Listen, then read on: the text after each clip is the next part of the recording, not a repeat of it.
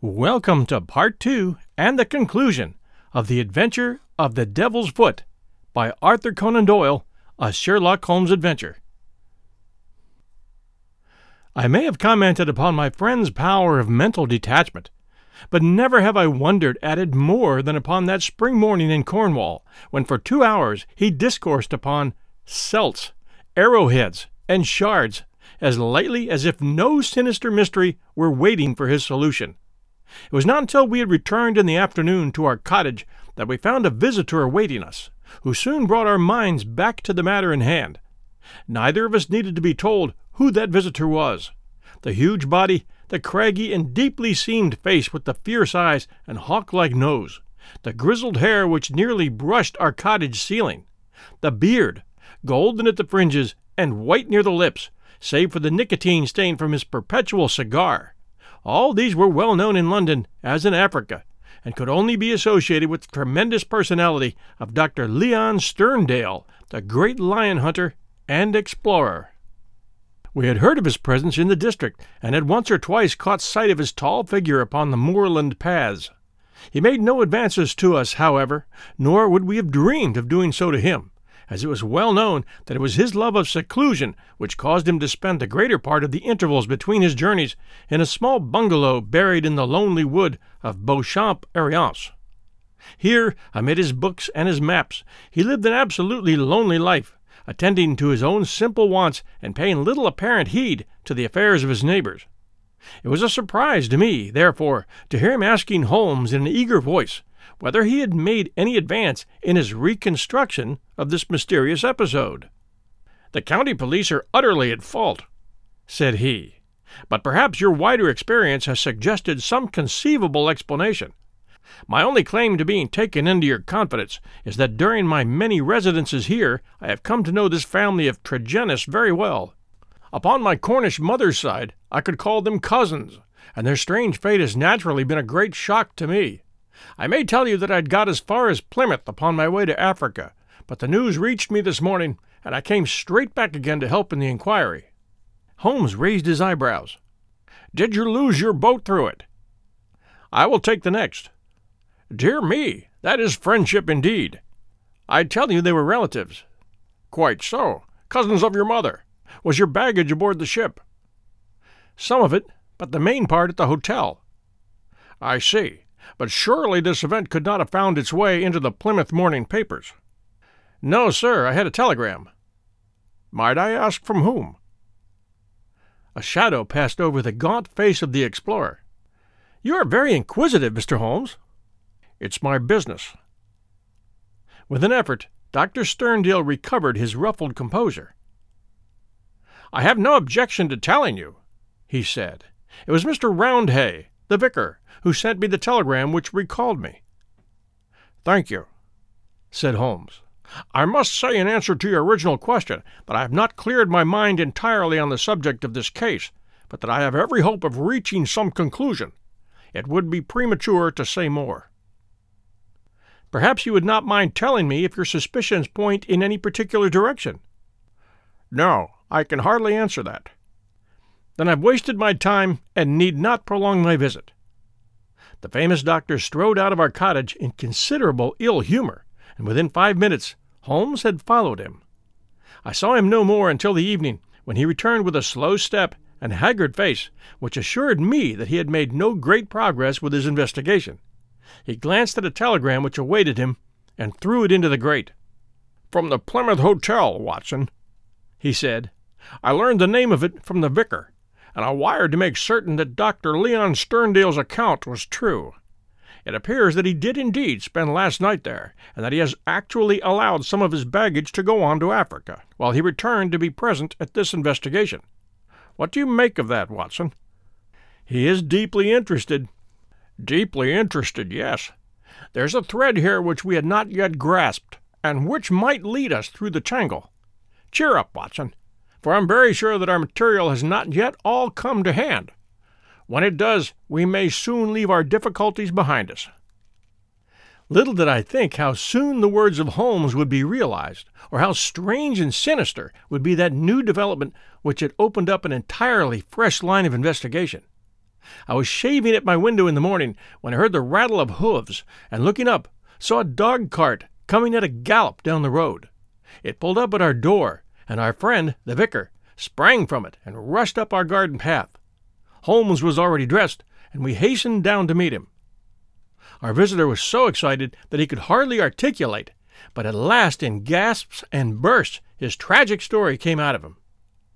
"We're devil-ridden, Mr. Holmes. My poor parish is devil-ridden," he cried. "Satan himself is loose in it. We're given over to his hands." He danced about in his agitation, a ludicrous object if it were not for his ashy face and startled eyes. Finally he shot out his terrible news. "Mr. Mortimer Tregennis died during the night, and with exactly the same symptoms as the rest of his family." Holmes sprang to his feet, all energy in an instant. "Can you fit us both into your dog-cart?" "Yes, I can." "Then, Watson, we will have to postpone our breakfast. Mr. Roundhay, we are entirely at your disposal. Hurry, hurry, before things get disarranged."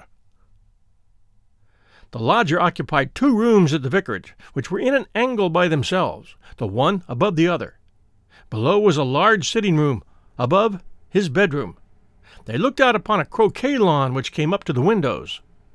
We had arrived before the doctor or the police, so that everything was absolutely undisturbed.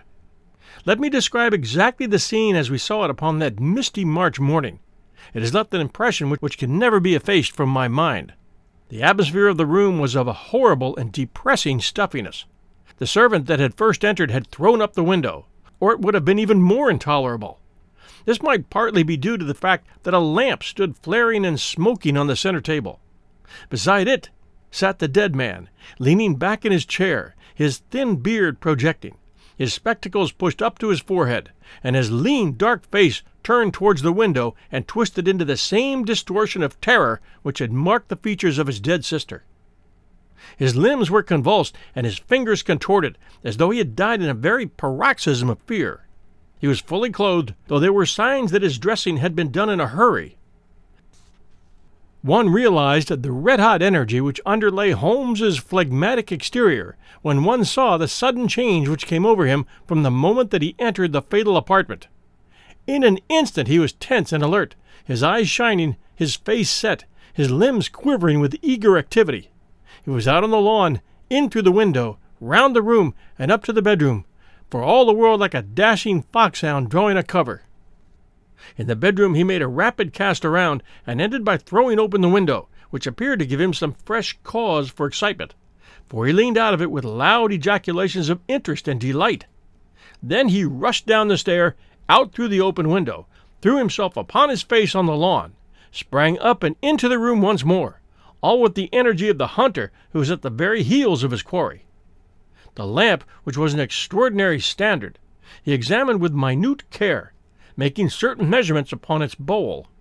He carefully scrutinized with his lens the talc shield which covered the top of the chimney, and scraped off some ashes which adhered to its upper surface, putting some of them into an envelope, which he placed in his pocketbook. Finally, just as the doctor and the official police put in an appearance, he beckoned to the vicar, and we all 3 went out upon the lawn. "I am glad to say that my investigation has not been entirely barren," he remarked. "I cannot remain to discuss the matter with the police, but I should be exceedingly obliged, Mr. Roundhay, if you would give the inspector my compliments and direct his attention to the bedroom window and to the sitting-room lamp. Each is suggestive, and together they are almost conclusive. If the police would desire further information, I shall be happy to see any of them at the cottage.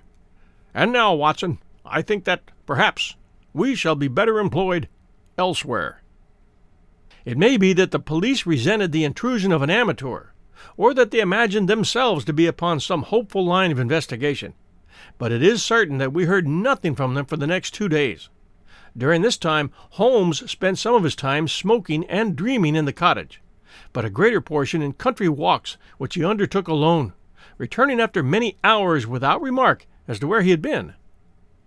One experiment served to show me the line of his investigation. He had bought a lamp which was the duplicate of the one which had burned in the room of Mortimer Tregennis on the morning of the tragedy. This he filled with the same oil as that used at the vicarage, and he carefully timed the period which it would take to be exhausted. Another experiment which he made was of a more unpleasant nature, and one which I am not likely ever to forget.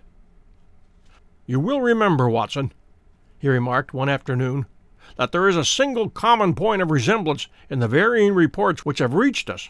This concerns the effect of the atmosphere of the room in each case upon those who had first entered it.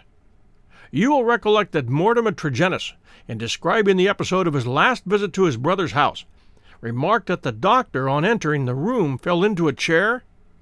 You had forgotten? Well, I can answer for it that it was so. Now, you will remember also that Mrs. Porter, the housekeeper, told us that she herself fainted upon entering the room, and had afterwards opened the window. In the second case, that of Mortimer Tregennis himself, you cannot have forgotten the horrible stuffiness of the room when we arrived, though the servant had thrown open the window.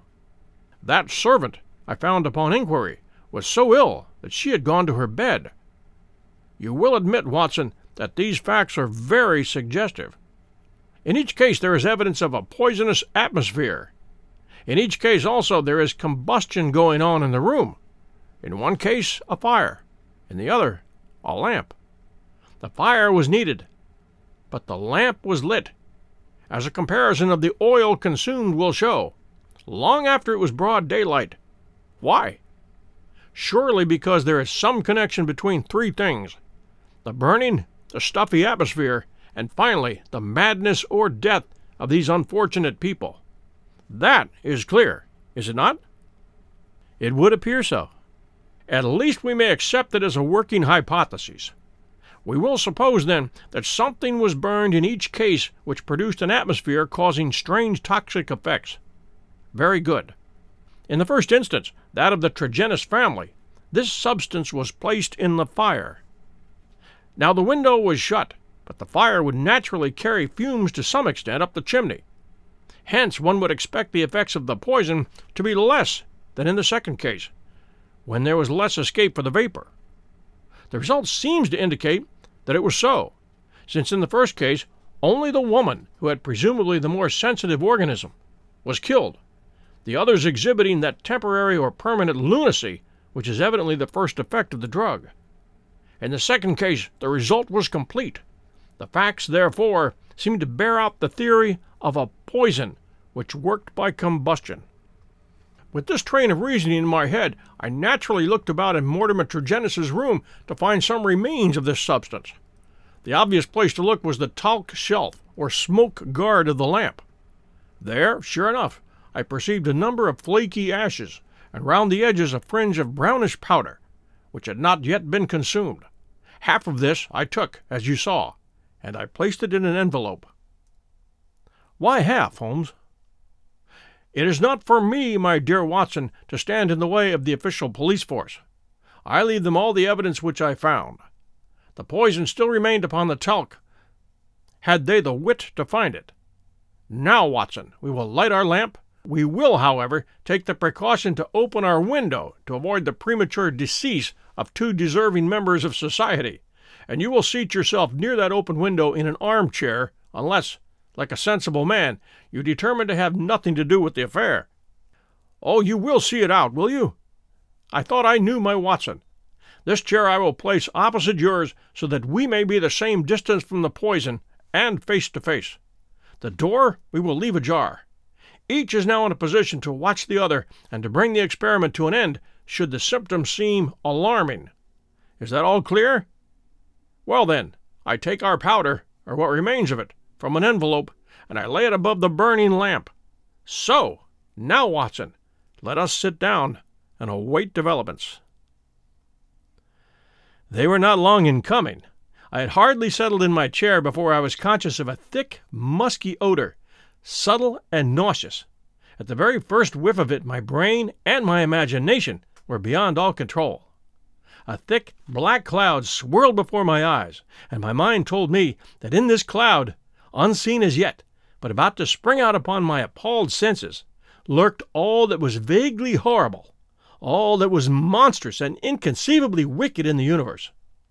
Vague shapes swirled and swam amid the dark cloud bank, each a menace and a warning of something coming, the advent of some unspeakable dweller upon the threshold, whose very shadow would blast my soul. A freezing horror took possession of me. I felt that my hair was rising, that my eyes were protruding, that my mouth was opened, and my tongue like leather. The turmoil within my brain was such that something must surely snap. I tried to scream, and was vaguely aware of some hoarse croak which was my own voice, but distant and detached from myself. At the same moment, in some effort of escape, I broke through that cloud of despair and had a glimpse of Holmes's face, white, rigid, and drawn with horror, the very look which I had seen upon the features of the dead. It was that vision which gave me an instant of sanity and of strength. I dashed from my chair, threw my arms around Holmes, and together we lurched through the door, and an instant afterwards had thrown ourselves down upon the grass plot and were lying side by side, conscious only of the glorious sunshine which was bursting its way through the hellish cloud of terror which had girt us in.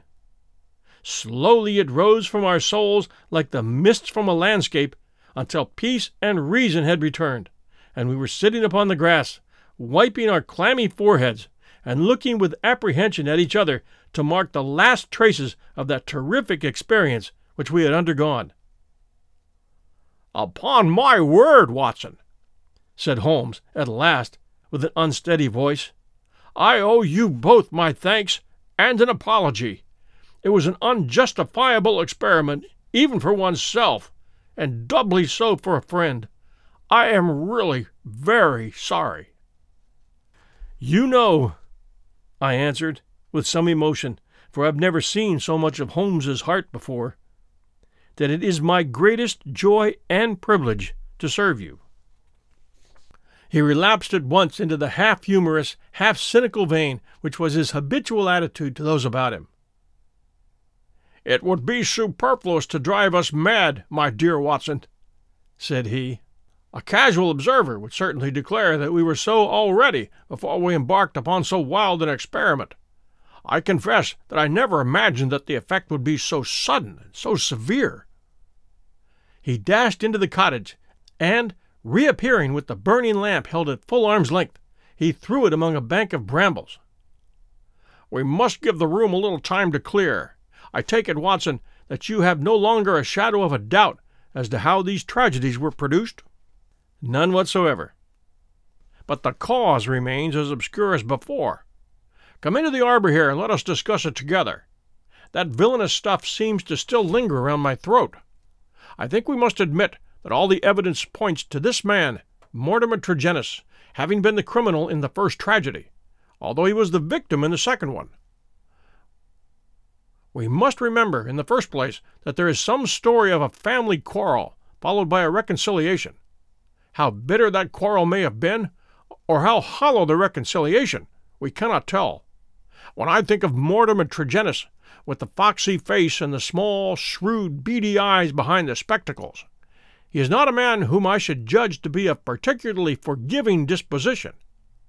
Well, in the next place, you'll remember that this idea of someone moving in the garden, which took our attention for a moment from the real cause of the tragedy, emanated from him. He had a motive in misleading us. Finally, if he did not throw the substance into the fire at the moment of leaving the room, who did do so?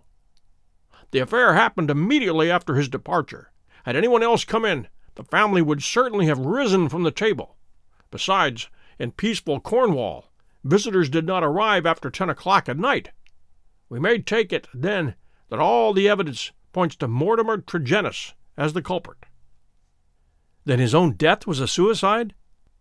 "Well, Watson, it is on the face of it not impossible supposition. The man who had the guilt upon his soul of having brought such a fate upon his own family might well be driven by remorse to inflict it upon himself. There are, however, some cogent reasons against it. Fortunately, there is one man in England who knows all about it, and I have made arrangements by which we shall hear the facts this afternoon from his own lips." "Ah! He is a little before his time. Perhaps you would kindly step this way. Dr. Leon Sterndale. We've been conducting a chemical experiment indoors which has left our little room hardly fit for the reception of so distinguished a visitor."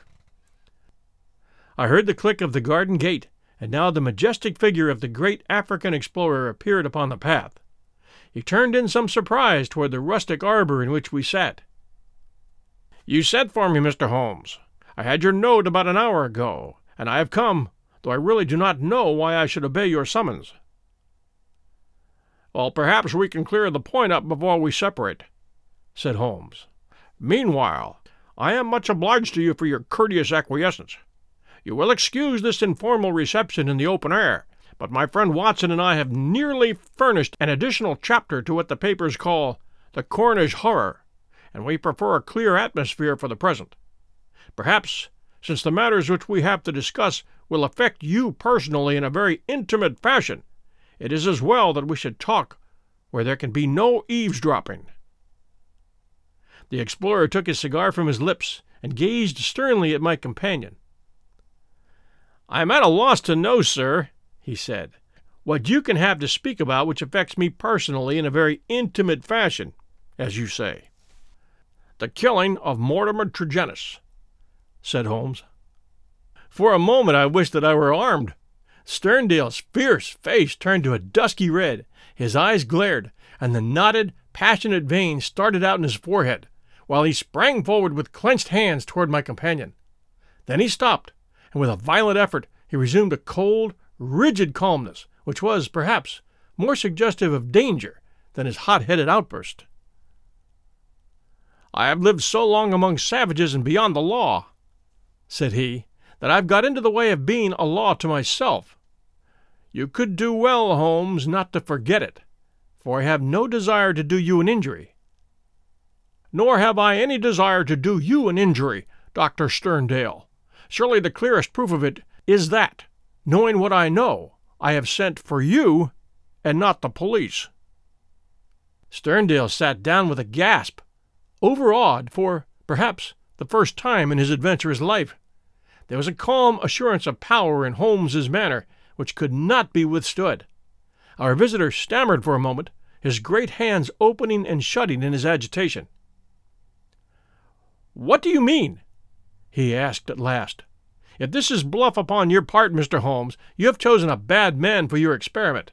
Let us have no more beating about the bush. What do you mean?" "I will tell you," said Holmes, "and the reason why I tell you is that I hope frankness may beget frankness. What my next step may be will depend entirely upon the nature of your own defense." "My defense?" "Yes, sir." "My defense against what?" "Against the charge of killing Mortimer Tregennis." Sterndale mopped his forehead with his handkerchief. "Upon my word, you are getting on," said he. "Do all your successes depend upon this prodigious power of bluff?" "The bluff," said Holmes sternly, "is upon your side, Dr. Leon Sterndale, and not upon mine. As a proof, I will tell you some of the facts upon which my conclusions are based. Of your return from Plymouth, allowing much of your property to go on to Africa, I will say nothing save that it first informed me that you were one of the factors which had to be taken into account in reconstructing this drama. I came back. I've heard your reasons and regard them as unconvincing and inadequate. We will pass that. You came down here to ask me whom I suspected. I refused to answer you. You then went to the vicarage, waited outside it for some time, and finally returned to your cottage. How do you know that?" "I followed you." "I saw no one." "That is what you may expect to see when I follow you. You spent a restless night at your cottage, and you formed certain plans, which in the early morning you proceeded to put into execution. Leaving your door just as day was breaking, you filled your pocket with some reddish gravel that was lying heaped beside your gate." Sterndale gave a violent start and looked at Holmes in amazement. "You then walked swiftly for the mile which separated you from the vicarage. You were wearing, I may remark, the same pair of ribbed tennis shoes which are at the present moment upon your feet. At the vicarage you passed through the orchard and the side hedge, coming out under the window of the lodger Tregennis. It is now daylight, but the household was not yet stirring. You drew some of the gravel from your pocket, and you threw it up at the window above you." Sterndale sprang to his feet. "I believe that you are the devil himself," he cried. Holmes smiled at the compliment. "It took 2 or possibly 3 handfuls before the lodger came to the window. You beckoned him to come down.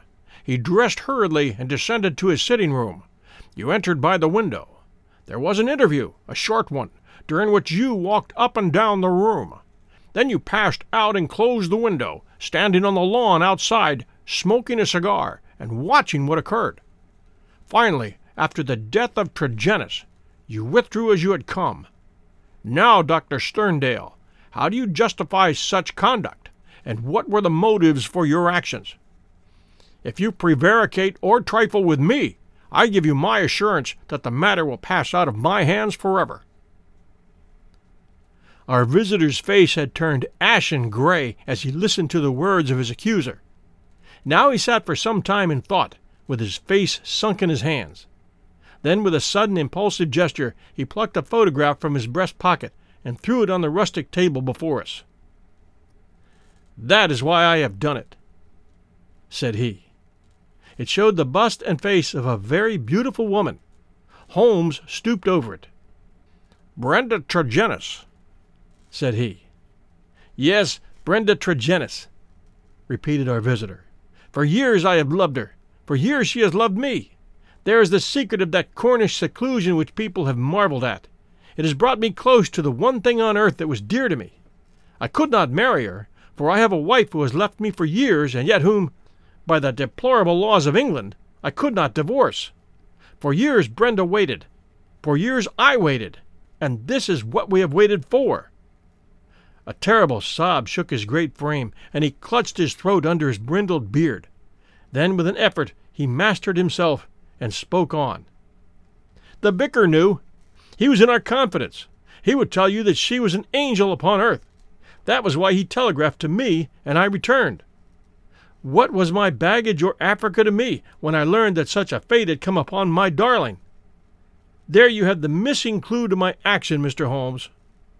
"Proceed," said my friend. Dr. Sterndale drew from his pocket a paper packet and laid it upon the table. On the outside was written, "Radix Pedis Diaboli," with a red poison label beneath it. He pushed it towards me.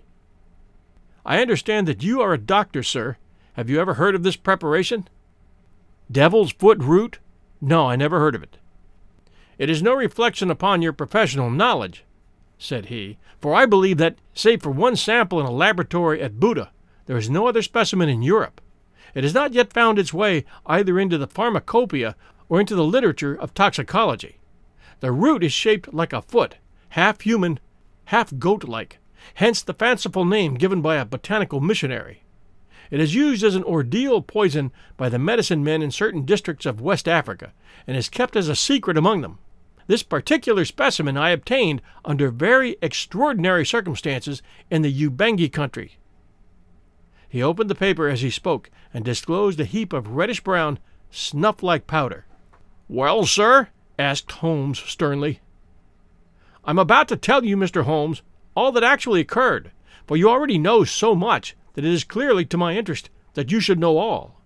I have already explained the relationship in which I stood to the Tregennis family. For the sake of the sister, I was friendly with the brothers. There was a family quarrel about money which estranged this man Mortimer, but it was supposed to be made up, and afterwards met him as I did the others. He was a sly, subtle, scheming man, and several things arose which gave me a suspicion of him, but I had no cause for any positive quarrel. One day, only a couple of weeks ago, he came down to my cottage, and I showed him some of my African curiosities. Among other things, I exhibited this powder, and I told him of its strange properties, how it stimulates those brain centers which control the emotion of fear, and how either madness or death is the fate of the unhappy native who is subjected to the ordeal by the priest of his tribe. I told him also how powerless European science would be to detect it. How he took it I cannot say, for I never left the room, but there is no doubt that it was then while I was opening cabinets and stooping to boxes, that he managed to abstract some of the devil's foot root. I well remember how he plied me with questions as to the amount and the time that was needed for its effect, but I little dreamed that he could have a personal reason for asking. I thought no more of the matter until the vicar's telegram reached me at Plymouth. This villain had thought that I would be at sea before the news could reach me, and that I should be lost for years in Africa. But I returned at once. Of course, I could not listen to the details without feeling assured that my poison had been used. I came round to see you on the chance that some other explanation had suggested itself to you. But there could be none. I was convinced that Mortimer Tregennis was the murderer, that for the sake of money, and with the idea, perhaps, that if the other members of his family were all insane, he would be the sole guardian of their joint property. He had used the devil's foot powder upon them, driven 2 of them out of their senses, and killed his sister Brenda, the one human being whom I have ever loved, or who has ever loved me. There was his crime. What was to be his punishment? Should I appeal to the law? What were my proofs?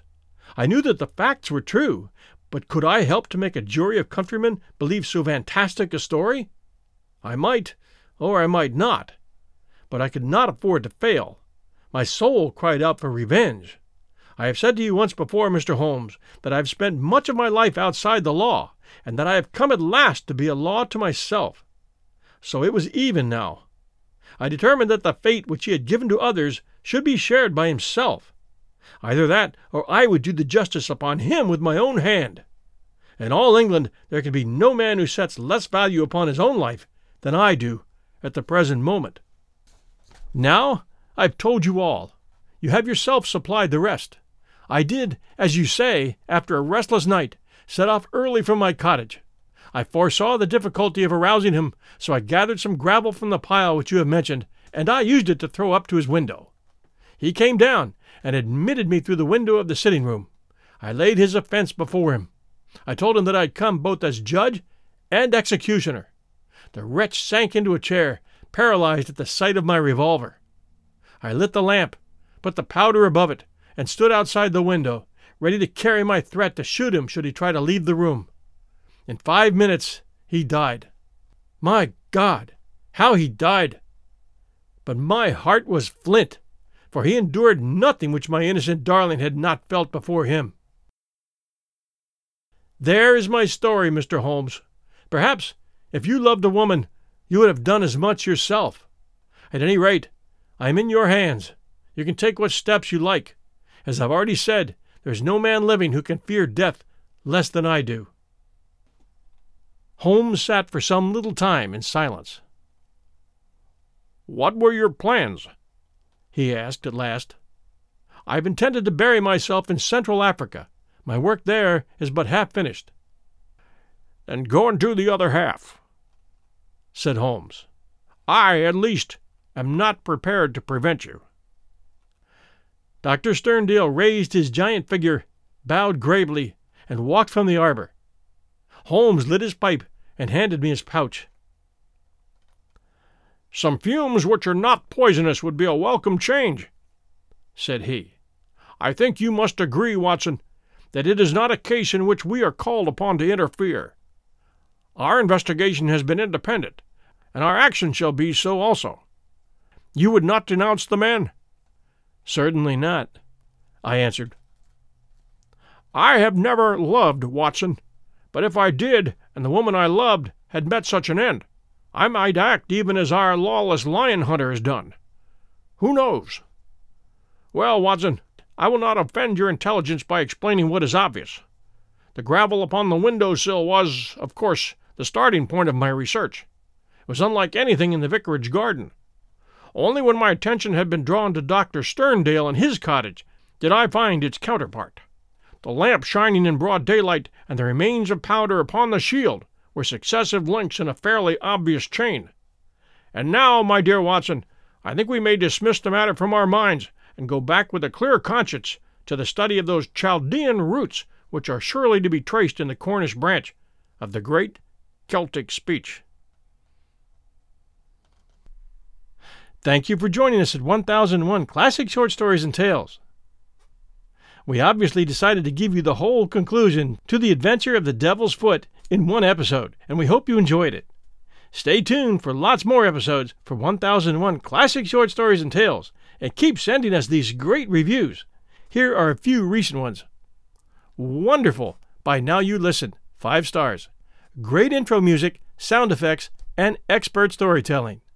And this one, great show by Mark and Val, 5 stars.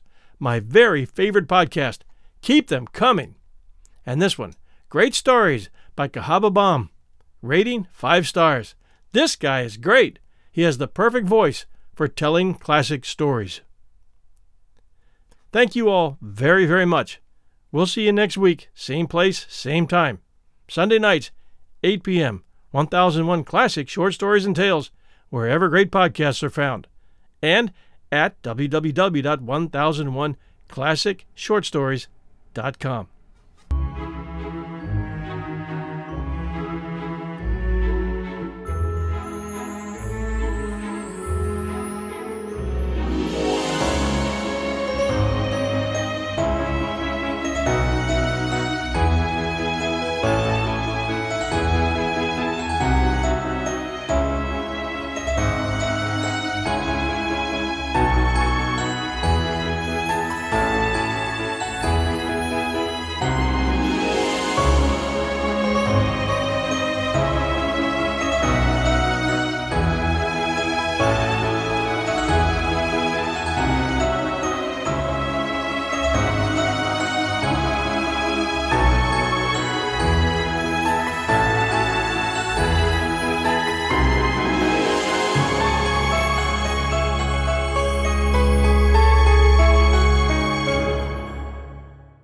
Mother's Day is almost here, and you can get her the most beautiful time-tested gift around.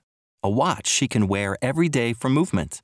Whether mom's into classic dress watches, rare and refined ceramics, or tried-and-true bestsellers, Movement has something she'll love. And right now you can save big on the best Mother's Day gift ever with up to 50% off site-wide during Movement's Mother's Day sale at MVMT.com. Again, that's up to 50% off at MVMT.com.